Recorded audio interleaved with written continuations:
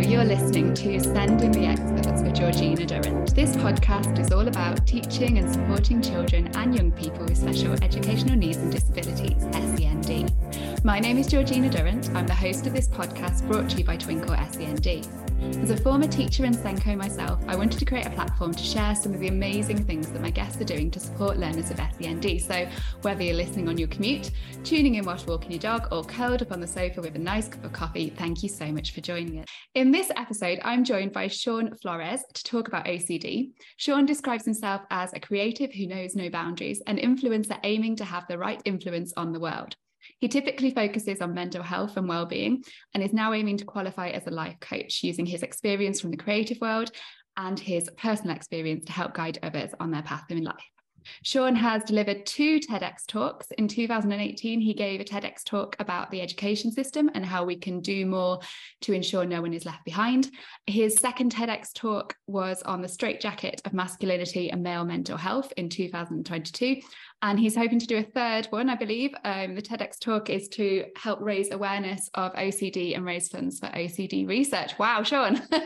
Hi, how are you? Yes, good morning. Thank you so much for rolling out the red carpet. No, yeah, I'm doing quite well. I'm quite excited to be here because I understand how important your platform is, especially for people with special educational needs. And I also, I'm always the kind of individual who wants to give back to the community that have given so much to me, whether that's the education community, the OCD community. And as you also said, some of your viewers and your listeners are also parents, teachers, even young kids who also have special education needs. So I think it's just so important, the platform you've got. And I'm just really grateful to be here this morning. Oh, thank you so much. And I apologize. No one will know this whilst we're recording this, but it's 9:30 on a Monday morning. So yeah, real kudos to Shaun for agreeing to this time. And if you see us yawning or getting a cup of coffee, that's probably the reason why. No, do you know what it is? Yesterday, I went to bed quite early, but you know, with the cold weather, the change in the weather really throws your body off. And then by 4 o'clock, it's getting so dark. So I'm still stuck in that summer mode, but no, most importantly, my brain is awake and ready to go. Brilliant. So let's get started about OCD then. There's loads of misunderstandings surrounding OCD. I think stereotypically and incorrectly, many people still think of OCD as washing your hands and cleaning, and it just being about that. And I watched a video last week called Living with Me and My OCD, which is a really interesting documentary. If anyone hasn't watched it, I would recommend it. And at the start, this lady goes out and speaks to a few people out and about and asks them what they know about OCD. So just like people in the street, what do you know about OCD? And literally every single answer was about washing your hands, about keeping things neat and tidy. And then there was even one guy who said, everybody has OCD. And you're like, oh my goodness. So yeah, can you give our listeners a proper definition? What actually is OCD? So yeah, OCD stands for obsessive compulsive disorder. It was once defined as an anxiety disorder, but in 2013 it was changed to be a compulsive disorder. So it also encompasses body dysmorphia. It also encompasses I'm trying to remember the other disorders it encompasses. GAD, so generalized anxiety disorder. Anything to do with anxiety also runs in with the same field, but also being a hypochondriac is a part of OCD as well, because it's obsessions, it's compulsive. But OCD is defined as unwanted, repetitive, obsessional, intrusive thoughts. Right. So depending on what your theme is, so my themes are typically sexual orientation and harm. So harm is the idea of doing harm to other people and the harm to myself, and sexual orientation is intrusive thoughts about my sexuality. Right. So what it is the best way to describe OCD is, let's say you've had a thought about your sexuality. You might have been able to dismiss that thought. Whereas for people with OCD, we think the thought said something about us. So we sit there and we ruminate it over and over. We constantly look for evidence to be like, no, does this prove that we're like this? Or does this prove that we're like that? That's exactly the best way to describe it. Now, interestingly enough, only 26.5% of the population actually have the cleaning type of OCD, if my numbers serve me correctly. Okay. And I think a lot of the views that we have on OCD are actually as a result of the show Obsessive Compulsive Cleaners, which was first aired in 2013 on Channel 4. And I think that show really sits in our memories as to why we believe that OCD is just about cleaning or symmetry, and we see OCD as this thing that, you know, everybody has, and this thing that somehow it's a good thing to have. No, what people need to realize is it's a maladaptive behavior. It's your brain trying to protect itself. So if someone has cleaning OCD, they get an intrusive thought as to, let's say, if I put this in the wrong place, or if I leave this here, something bad's going to happen. And they might not be able to get rid of this thought. So they have to believe they need to clean up the entire area. It becomes obsessive. It's something they keep doing over and over and over again. Now, the behaviors that we use to alleviate the anxiety we get from the intrusive thought are otherwise known as compulsions. Yeah. So when you perform this compulsion over and over again, as time goes on, this compulsion no longer has the same strength, right? Or you would to believe with anxiety, but it actually makes the obsession stronger, because you're teaching your brain every single time that there's something for you to worry about.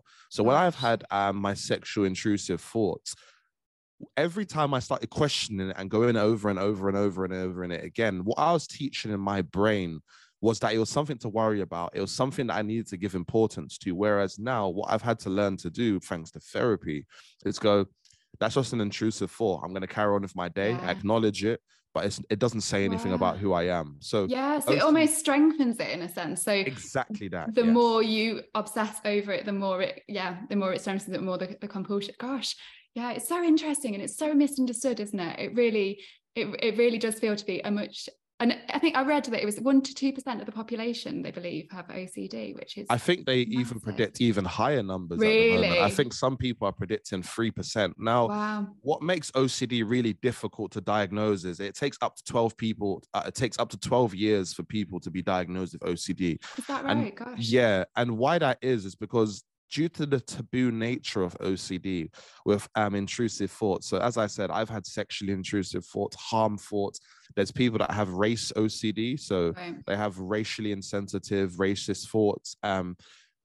Because a lot of people won't talk about it, this is why a lot of people take up to 12 years to be diagnosed. But also, what makes OCD really tough to diagnose, and I think why I believe there's a lot more people who are undiagnosed, is because a lot of the behaviors that we see as normal, I strongly believe can be classified as OCD behaviors. Now, I'll give you an example. So I'm a young Black man, young Black Caribbean man. I'm from Trinidad. And my dad died on Christmas Day when I was 6 years old, and my mum had to deal with that trauma. But I strongly believe a lot of the behaviors that my mum has adapted for her anxiety are strongly considered as compulsions. This is me looking back at my childhood and having the lens at which now I can articulate my criticisms with it now. And I'm actually writing an article at the moment called Cleaning Up OCD in the Black Church, because another theme to do with OCD is something called religious OCD. So religious OCD is, let's say you're religious, but you have blasphemous thoughts about God, or you have all these ideas that are a bit like, wait, hold up, do I really believe in God? And so as a result, your compulsions might be excessive prayer. You might believe praying over and over and over and over again is going to help you get rid of these thoughts, not realizing that secular treatment will triumph over that religious dogma. So that's something that's really important. Yeah. And now I think because of my community, how deeply we believe in God and the institutions that we have supporting our beliefs, such as the mosque or the church, a lot of these behaviors happen and they continue generationally, and they're never really challenged. So this is why I'm writing that article, because I believe there's a strong idea that a lot of these behaviors that I grew up with my mum, are OCD, anxiety type behaviors. Yeah, wow. And I'm so sorry about your dad. That must have been a very difficult time for your family. No, absolutely. But I think through what's happened, it's taught me a lot about who I am, who I want to be, and where I'm hoping to go. Now, I think a lot of the trauma that happened with my dad is really starting to play out as I've gotten older. But I often say to people, when you run from pain, pain will chase you. So it's about, at the moment, learning to try and confront that pain and trying to recycle it and turn it into something positive. Yeah. It's obviously unique to, like you've been saying, OCD is really, really unique to each person. It's not going to be the same sort of type, and there's different categories, isn't there, of OCD. So there's like contamination OCD, I believe, like hoarding, intrusive thoughts, all of those. So what examples of obsessions can there be then? So there's like the fear of dirt and germs, but what other obsessions can people have? So the fear of thought and germs would be contamination. There's symmetry OCD, where things have to be perfectly aligned. Some people have obsessions with numbers. So some people can't say certain numbers or words because they believe something bad will happen. There's the harm OCD, which is really, really common. It's actually probably one of the most common subtypes. There's race OCD, there's religious OCD. There's also even existential OCD, where you can't stop questioning your reality. You can't stop questioning, is this real? What is this all for? Now, to a philosopher, that's probably the kind of questions you want. But when it starts to affect your everyday living, that's when it becomes obsessive. That's sort of the line, isn't it? That's when it changes from like these normal thoughts. Because always people are going to be worried, especially now, probably about dirt and germs from the pandemic and that side of things. But it's when it crosses over this line, isn't it? When it becomes, it's all the time and it's impacting on your daily life. Yeah, there's bipolar OCD, there's health-related OCD, there's schizophrenia OCD. So OCD quite often is the fear of being out of control as well. It's the idea that these thoughts are going to make you be out of control. So there's so many different subtypes. And there's so many misconceptions surrounding OCD, like we said, like washing hands and cleaning. How damaging are these perceptions to the OCD community and to like people not getting diagnosed early enough because they don't think that their intrusive thoughts, for example, might be OCD? They don't sort of correlate the two things. Do you think it's damaging? Yeah, I strongly believe it's damaging in many ways, because it trivializes and minimalizes the real experience that people go through with OCD. Now, for all of us that have OCD, I would never wish OCD on my worst enemy. I'm currently on the path to recovery, and the path to recovery looks like you still get intrusive thoughts, but you just learn to realize it's just an intrusive thought. It doesn't say anything about me. But there's a lot of people out there who have been suffering for years, a lot of people out there who have to take strong amounts of medication to relieve themselves of the anxiety that OCD causes and the intrusive thoughts. But when someone goes, I'm so OCD, you're not. For you to say you're so OCD, it really makes you understand you really are not OCD, because a lot of people have taken their lives, I strongly believe, as a result of OCD. Now, up to 60% of people with OCD are depressed and suicidal. That's how... And OCD has really high comorbidities. Now, where OCD exists in the brain, so the front region with the prefrontal cortex, the hippocampus, and the amygdala. So for anybody who doesn't understand that, the prefrontal cortex in our brain creates a story. So, you know, when you're out somewhere, your brain creates a story. And by the time you're afraid, your prefrontal cortex hasn't even had a chance to finish your story. Your hippocampus starts firing. And then your amygdala, which is that almond-shaped part of your brain, really small part, is the fear, fight, freeze response. People with OCD, that overfires and it overreacts essentially, right? Now, what happens quite often also, a lot of people with OCD, is there's a lot of other high comorbidities. So when I use the term comorbidities, I'm meaning there's a lot of high crossovers with other mental illnesses, such as ADHD, bipolar, schizophrenia, because OCD exists in the same region of the brain as those other comorbidities. So OCD usually is the beginning of someone's issues when they could have other things that also do overlap. Okay, that's really interesting. So these comments that people use when they're saying them, you know, people are saying like, oh, I'm so OCD, and they're sorting their books. What should schools be doing to help with this? Because obviously it's going to have an impact. There's going to be kids in lessons with OCD who might not realize they are. How can schools make the environment better and more, you know, inclusive of children with OCD, and improve like that provision? Is there anything they can be doing? Should they be doing more like awareness of it? Do you think there's enough, I don't know, assemblies on it, enough education of teachers on OCD? What do you think could be improved? Do you know what it is? I think my very first my thought goes out to teachers, because teachers have a real amount, like they have a lot to deal with. Like I've taught in schools before, and I've seen the weight that teachers have on their shoulders. So I think I want to be really careful about adding too much baggage to their shoulders. But I think there needs to be more awareness. With such a high amount of people having OCD, there needs to be a wider national conversation, a local conversation as well. Now, I think the school can do a lot, but I think parents can do a lot as well. If you notice your child has some behaviors that are they're not a bit, I suppose, quote unquote, normal, because then the next question you're going to ask is, what is normal anyway? Now, if you see your child having certain behaviors and obsessions and they can't get over it, there's something up. And if you can get them to a health provider or your GP or a medical practice as quickly as possible, because I know a lot of people believe that they will outgrow their OCD, and that does happen in some cases, right? Some people can actually I wouldn't say outgrow it, but they can manage their symptoms a lot better. Whereas for a lot of other people, they can't manage their symptoms. In schools, I think if we recognize certain behaviors as not normal and it's interfering with their, their learning and the way they're, socializing with their peers, and there's something up. But I think the very first step starts with awareness with mental health charities, because I think mental health charities and people with lived experience of OCD and OCD therapists and practitioners can give teachers and educational institutions the tools in which it'll be easier to spot that's an OCD behavior, or this child is exhibiting OCD symptoms. Because I think I want to be very careful about the advice I give, because I don't want teachers going around in schools and misdiagnosing people, because people are trained in certain professions for that. Now, even for myself, I'm hoping to train as a therapist at some point, but there's certain behaviors I'm noticing in people. I'm like, that's a bit of an OCD behavior, but I'm unqualified. So I could be misdiagnosing people at the very same time. So I'm also saying it from an experience, but there is a lot that can be done. It's just, how do we get about doing it? So I'm working with a few charities at the moment. I'm hoping to go into schools and to talk to some of these students and to talk to kids as young as we can, because interestingly enough, OCD symptoms start to rear their ugly head, most prevalent around early adulthood.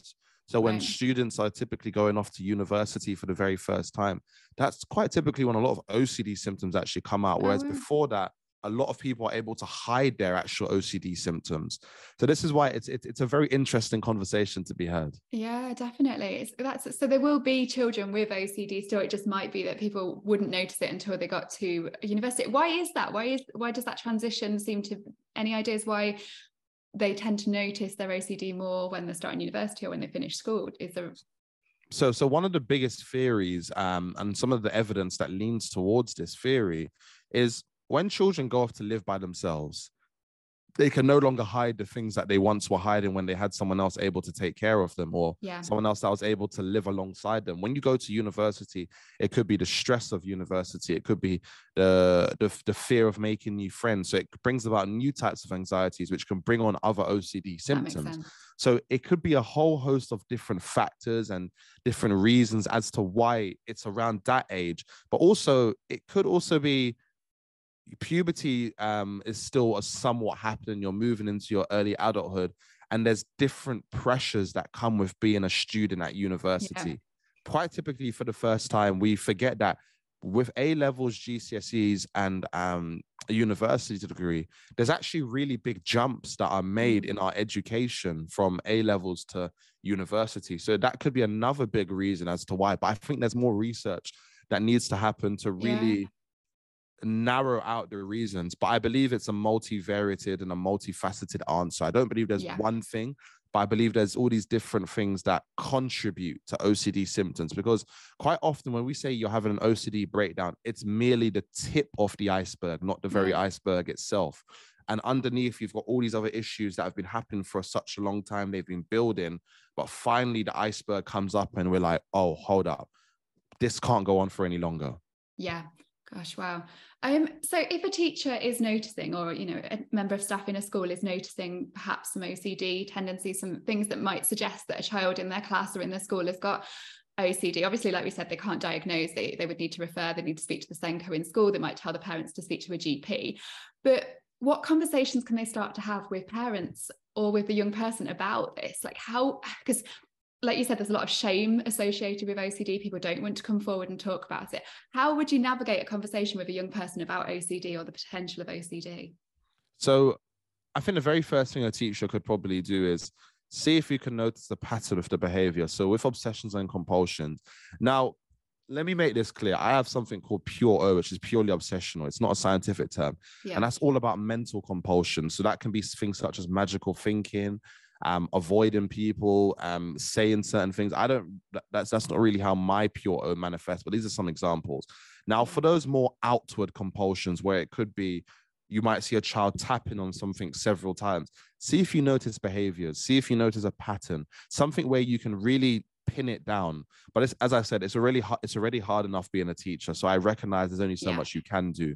But speak to your supervisor, anyone who's higher up, your head teacher. Yeah. Have a conversation with the parents. See if you can get the parents to start noticing behaviors and habits. See what's going on at home. See what we can do to find out what's going on.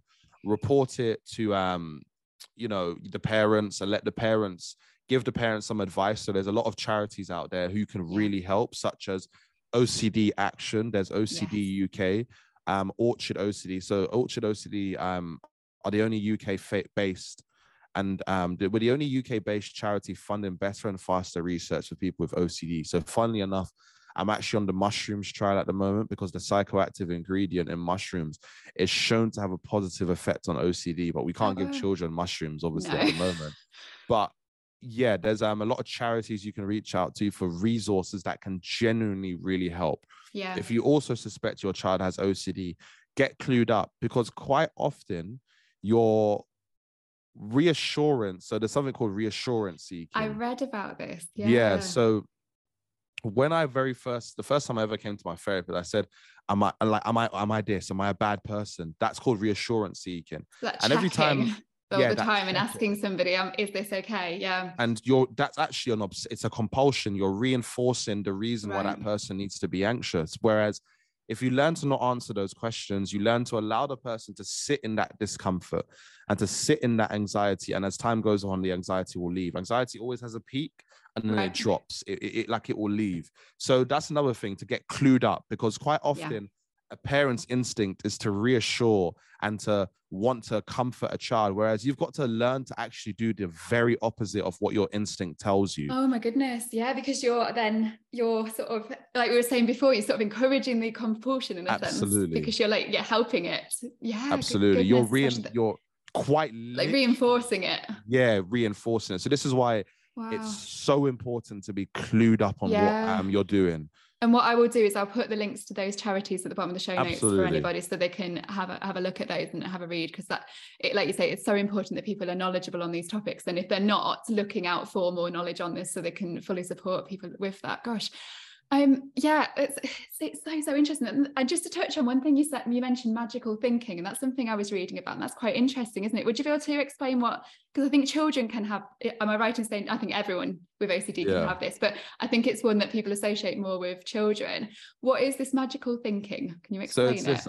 So it's this idea. I'll give you a very real example. One of my friends, he said every time he gives a bottle to his sister, he has to pray over it. He has to make sure that he doesn't do this, because that's compulsion, but it's also very magical thinking. It's this kind of idea that he believes he's going to do something wrong by giving her the bottle in a wrong way, and he has to pray over it to make sure everything is all okay. So that's an example of it. But yes, kids quite often at times can exhibit more magical thinking, because a kid's imagination can run wild, and they can be a bit like, this can happen, that can happen. So a kid almost has far less boundaries and thresholds in which their magical thinking can operate compared to an adult. I think quite often with adults, we kind of can have a threshold, because in many ways we have the imagination numbed out of us as we get older, right?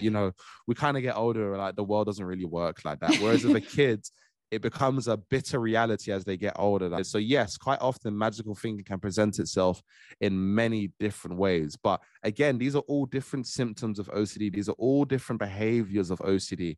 Now, another thing to remember is if you catch your kid, or someone who's avoiding things all the time, I'm not saying it's an OCD symptom, but there's some sort of anxiety that's there as to why they're reacting in that certain kind of that certain kind of way. So these are all little behaviors that if you can notice it, say it sooner rather than later.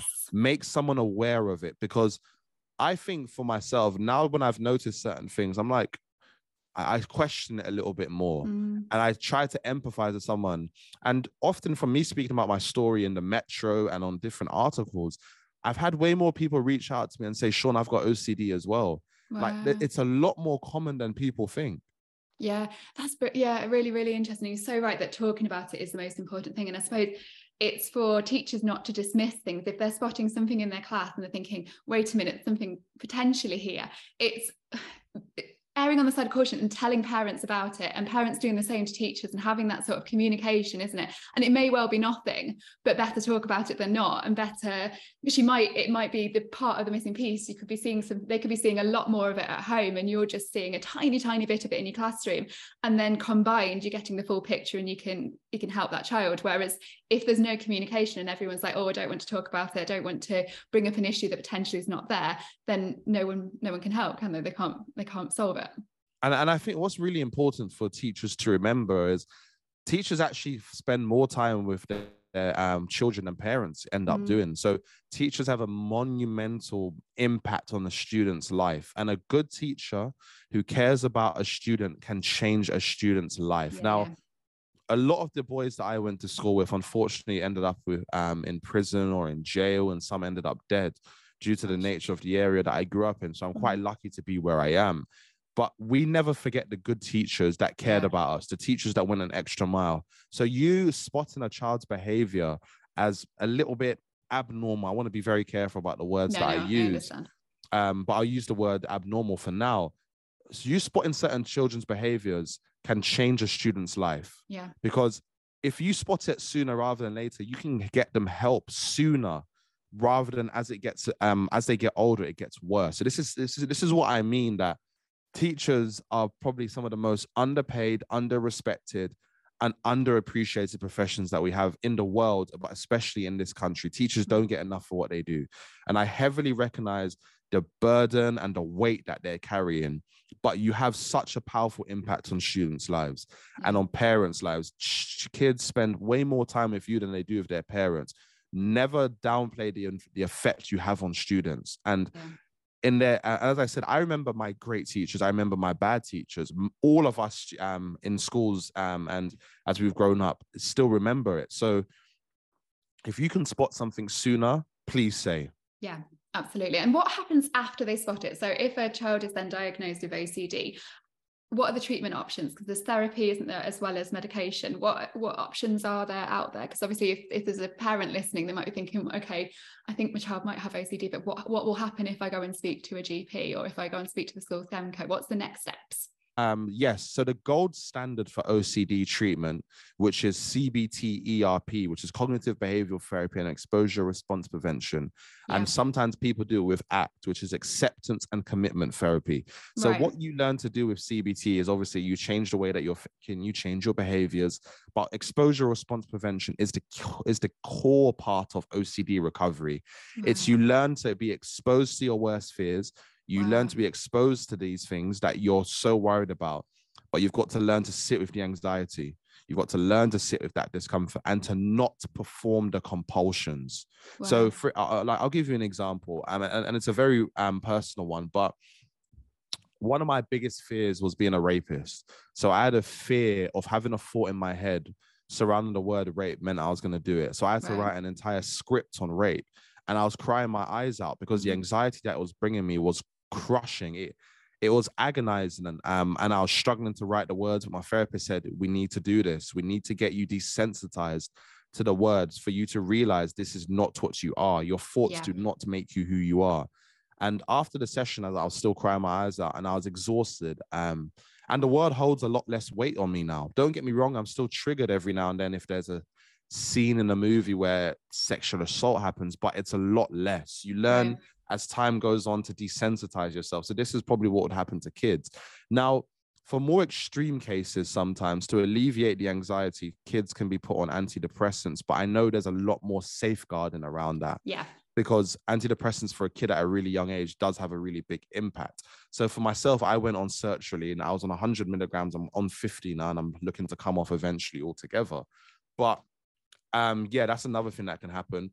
There's different types of therapy that some people do, but I know the gold standard, as I said, the go-to standard for OCD is CBT ERP. And there's also a child on the internet. I don't want to say their name just for safeguarding reasons, but they had really severe OCD and they became an inpatient at a ward because their contamination OCD was so bad they couldn't step on grass, they couldn't. Oh my goodness! They had to step on certain slabs on the pavement. It was really intense, and I know their path to recovery is probably very different compared to most people. But there's also becoming an inpatient where they work with you every day, they work with you intensely with your OCD. So there's a lot of different options that are presented out there. Wow. And that exposure and response prevention is really, really interesting, isn't it? Because it almost feels like it's the opposite. I know as a parent, it feels like the opposite of what you'd want to do with a child. Yeah. But it makes sense. But so if someone was like obsessively cleaning, if they felt they need to be, they were worried about contamination, they were cleaning a lot. So then would you be exposing them, or the therapist be exposing them to germs and dirt and that side of things to see if they can over time to sort of help them? Is that how it would work then? Yeah, it's learning to sit with that discomfort and the what makes you uncomfortable with the dirt is learning to, maybe you might just look at that dirt for a while and you might get the thoughts, I need to clean it, but the therapist might be like, no, you need to sit there and watch it, let the thought go away, and you might clean it. And yeah, for some people it does. For some people it can stick around a lot longer. So I know for some people with really severe OCD that they take really high amounts of sertraline.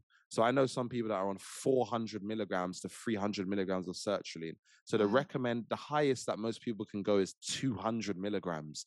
So that tells you how severe it is.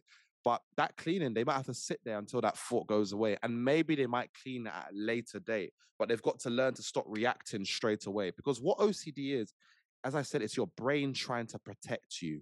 The intrusive thoughts, it's your brain turning in on itself. It's a maladaptive behavior trying to protect you. So once you learn to sit with that discomfort, that dirtiness is causing you, you just learn to go, that's just an intrusive thought. I don't need to clean that right now.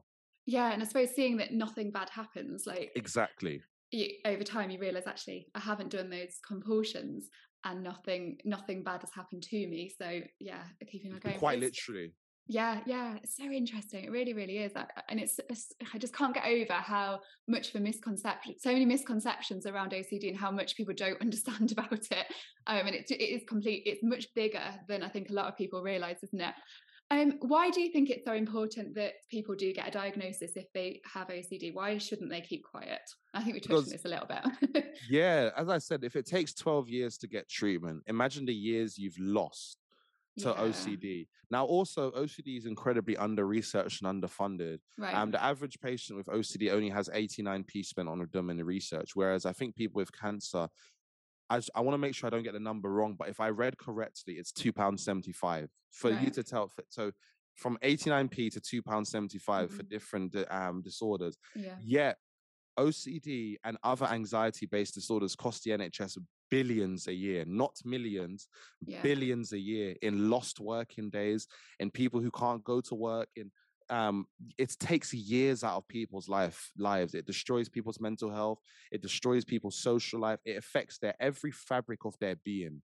And it's so important to get a diagnosis. But before I say how important it is to get a diagnosis, I understand how scary and worrying it can be to actually get a diagnosis, because you might feel like, I'm nothing more than my diagnosis. You are more than your diagnosis. Your diagnosis gives you the tools in which you can manage and you can cope with your, newfound diagnosis. But it's so important, because the longer you leave something running is the more you're going to have questions. You don't know what it could lead to. So when I was having suicidal OCD, for me, that was the breaking point. That was where I was like, no, I can't do this anymore. There's something wrong. There's something wrong. There's something up with me, but I don't know what it is. But I believed the thought. I believed the thought meant I was suicidal and I wanted to die. That was exactly what I believed it to be, until I realized in psychology, it's something called cognitive fusion, where you fuse the idea. You believe the thought in your head means that you are that thought, and that's not the case. But the sooner you can get diagnosed is the quicker you can get help, the quicker you can get treatment, and the quicker you can put those tools in to get back portions of your life. You may not get to 100%, to 100%, but you can get to a place where you can at least manage it. And I know that's the case for a lot of people with OCD. Wow. This has been absolutely brilliant, Shaun. Is there anything else that we haven't covered that you want to touch on and share with our listeners, any bits of advice? Yeah, interestingly enough, I'm a young Black man with OCD, and not many people from my community really speak up about OCD, again, due to the taboo nature, but also our relationships with the mental health institutions, and how history and trauma and the generational idea of mental health has continued. And I really want to encourage whether you're black or white, to really help those people who are more at risk of being diagnosed with some sort of mental health illness or disorder.